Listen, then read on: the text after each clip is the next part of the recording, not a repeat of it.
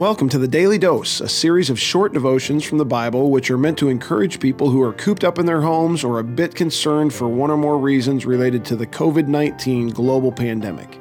Today we're excited for you to hear one of our contributors from one of the Daily Dose's 3 partnering ministries, which are Christian Crusaders Radio and Internet Ministry, the Cedar Falls Bible Conference, and Fresh Wind Worship at Western Home Communities. Let's listen to Tim Boettger, Director of Spiritual Care at Western Home Communities. When I was younger watching TV in our living room, I always wondered how those people and all that furniture and everything got inside that little box that sat in our living room.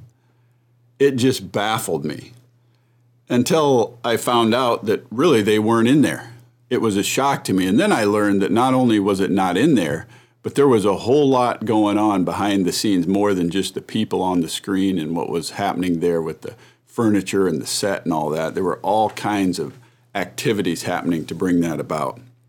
The scripture tells us there's something very much like this going on in our world today. There's the reality of what we see in the physical dimension, and then there is the reality of what is unseen, the reality of eternity, of God, of the dimension of heaven and hell, of the angelic beings and the demonic beings.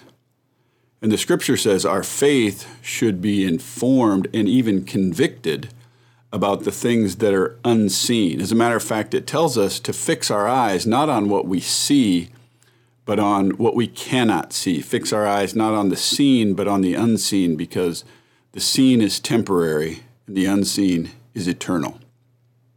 Imagine what they saw at that time around Easter. They witnessed Christ being whipped and beaten. Many people watched him carry his own cross up that hill. And then they watched him being hung on that cross, on that tree. And that's what they saw. It was dark. It had to be excruciating to watch. But the scripture tells us something else was going on, something glorious in the unseen.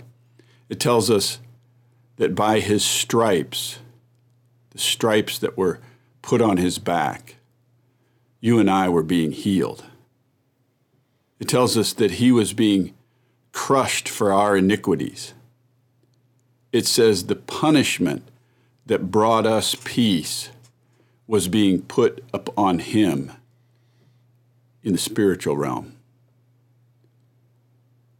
Easter really is a story of God doing something marvelous and glorious for us in the unseen realm. As we're called to put our eyes and hearts and minds focused on the unseen realm, can I encourage you to do that today as we walk through this day between Good Friday and Easter? And be reminded of the fact that God is always behind the scenes of our world, working to bring about a good plan for his people. At this point in history, what is God doing? The scripture tells us behind the scenes he is preparing a bride for himself. He's wanting to draw people to himself. He's being patient with the world, not wanting any to perish, but more and more people to come to repentance, to find their hope, to find their life in him. God is at work behind the scenes, and he's gone, the scripture says, to prepare a place for us. And when that place is prepared, he will come again to take us to be with him. Friends, we're called to believe in this, to be convicted about what we cannot see. And when we listen more to the voice of scripture and to the reality of what he's doing behind the scenes, our lives can be stirred, our hearts can be stirred with great hope, with great courage, with great optimism. Are you listening more to the voices who are sharing with us about what's seen in the world? Are you listening more to the voice that has told us about his good plan unfolding for us? I sure hope you're listening to that voice, the voice of the one who loves us more than anyone. He's calling us to himself. Draw near to him today. Tomorrow, we'll celebrate the resurrection. The resurrection is proof positive that everything he said to us is true. Let's pray together. Father, thank you for your promise to prepare a place for us. Thank you for the great gift of your Son and his willingness to endure the cross for our behalf. Make that ultimate sacrifice for us so we could know the forgiveness of sins. We could step into the promise of everlasting life.